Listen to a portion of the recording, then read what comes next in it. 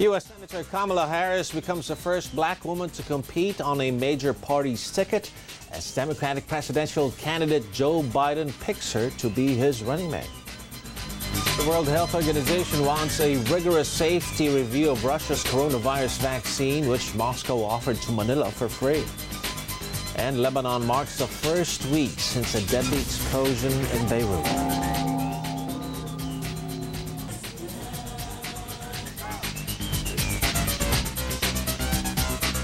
Good afternoon, I'm Ron Cruz. 8Line Philippines begins right now. A historic presidential ticket drums up the U.S. November elections. Staying true to his promise of choosing a woman as vice president, Democratic presidential candidate Joe Biden picks California Senator Kamala Harris as his running mate. This marks the first time a black woman will compete on a major party's ticket.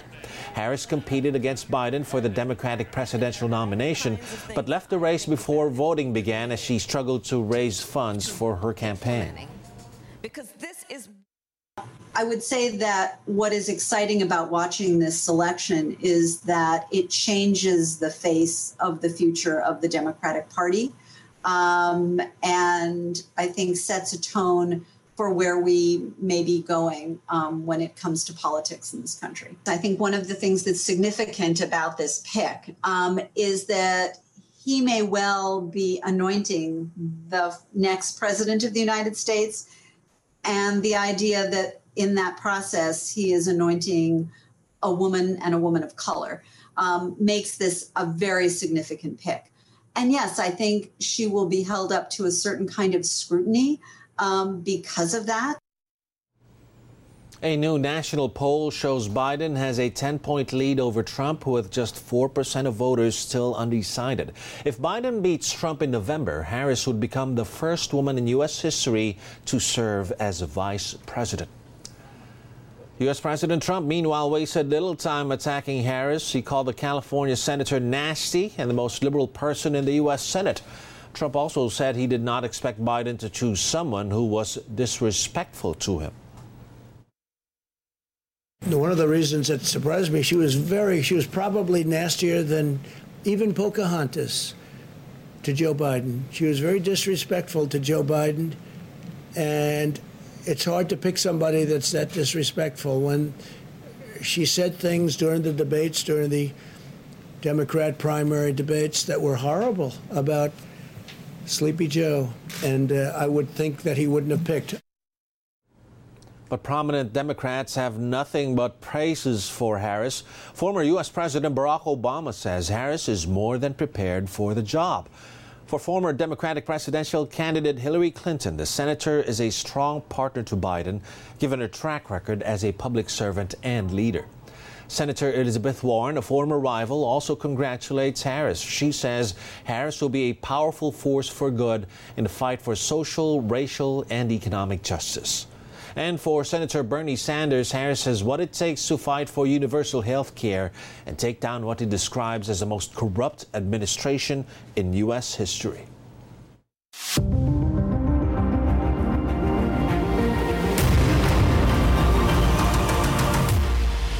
The World Health Organization is cautious about Russia's coronavirus vaccine and wants to review its safety. Russia claims it has become the first country to approve a vaccine that offers sustainable immunity against COVID-19. But Russian authorities have offered no proof so far of the vaccine's safety and efficacy. We are in a close contact with the Russian health authorities, and discussions are ongoing with respect to possible WHO pre-qualification of the vaccine. But again, pre-qualification of any vaccine includes the rigorous review and assessment of all required safety and efficacy data. Scientists in Russia and in other countries have expressed concerns as well. They say there's been very little data and evidence published on Russia's coronavirus vaccine. So there's two potential areas of concern. One is that the vaccine won't actually be very effective, and the other one is around safety. Both aspects are going to be hugely important, not just in terms of the vaccine itself, but in terms of the public confidence as to whether they want to accept the vaccine or not. And we have to worry not only about making a safe and effective vaccine, but creating confidence in the public so that they desire to actually take this vaccine. And if something were to go wrong, that's going to set us all back. So we want to be very careful about how we do this. So if something happens in this Russian experience in terms of a new safety signal, or maybe it doesn't show to be as effective as possible, that's going to color all of the other vaccines and make the public health messaging much harder. A total of 165 vaccines are being worked on around the world, according to the WHO. Russia's COVID-19 vaccine was developed by the Gamaleya Research Institute in coordination with the Russian Defense Ministry. Here in the Philippines, President Duterte welcomes Russia's offer of free COVID-19 vaccines and even volunteers to be injected with it in public. But local experts say they will have to meet with the vaccine developers first. Christine Sabilio reports. Russian President Vladimir Putin claims his country has developed the world's first COVID-19 vaccine. Putin said the vaccine has passed all the necessary tests, adding one of his daughters had already been inoculated. The Russian ambassador earlier said that they are prepared to supply vaccines to the Philippines or to have it produced here. The Philippines ambassador to Russia also released a statement from the office of the president, assuring that regular testing and health standards will be followed. The Gamaleya vaccine of Russia was made by a government-owned research facility and was supported by the Defense Ministry. While Phase 1 or safety trials only started in June, it was able to get regulatory approval in Russia on Tuesday. President Rodrigo Duterte welcomed the Russian government's offer for vaccines. The number of COVID-19 infections in the Philippines inches closer to 140,000, as authorities confirmed 2,987 new cases Tuesday. That's the first time new infections came below 3,000 since July 29. But some groups question the speed of the approval of the Russian-made vaccine. The vaccine panel of the Department of Science and Technology explained overlapping clinical trials are now allowed because of the pandemic. However, less than 2 months of human testing was still shorter than the norm.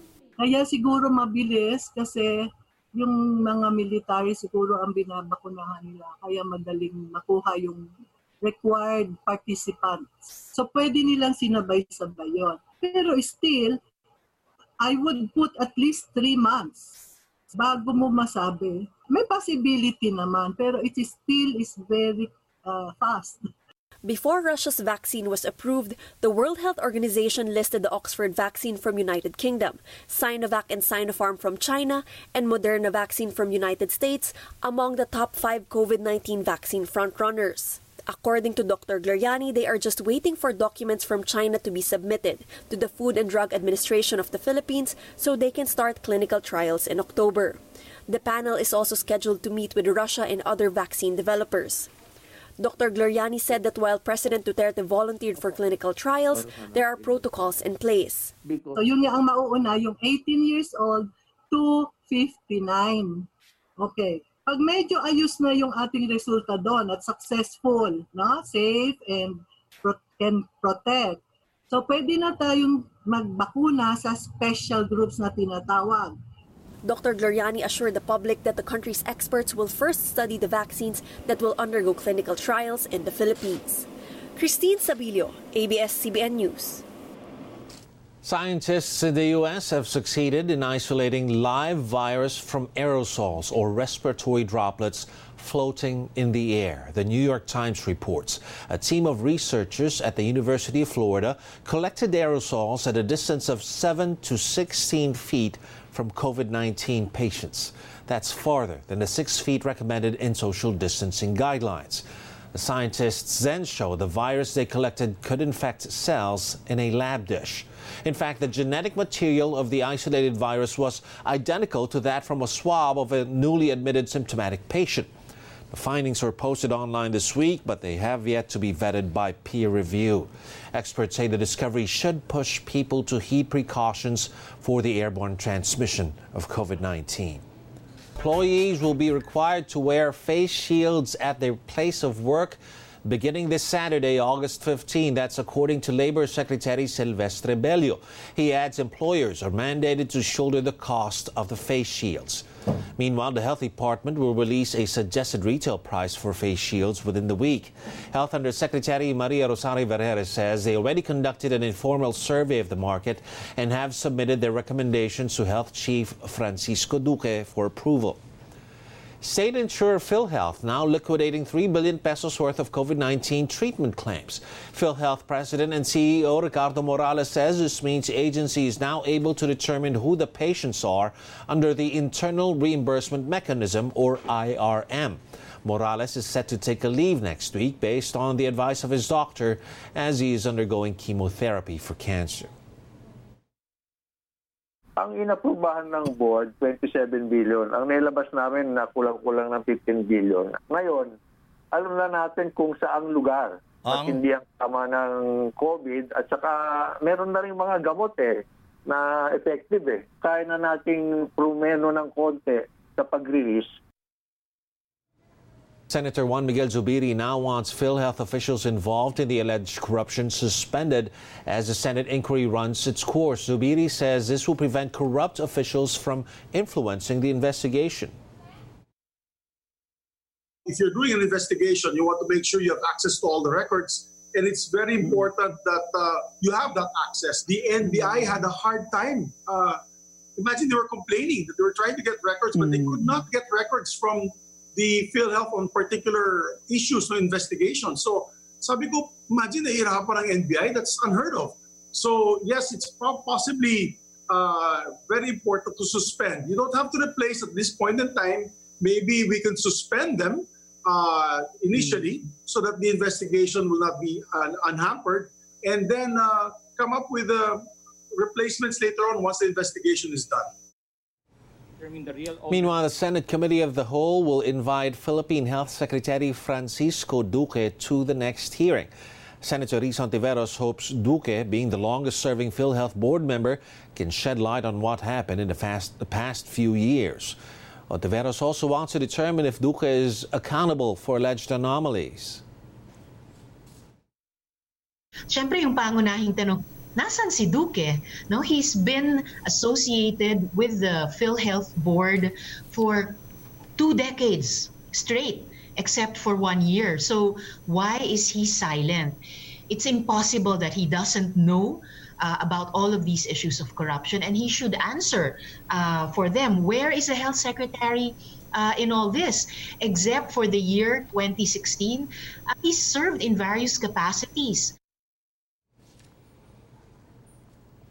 UN humanitarian agencies are delivering immediate aid to those affected by last week's catastrophic explosion in Beirut.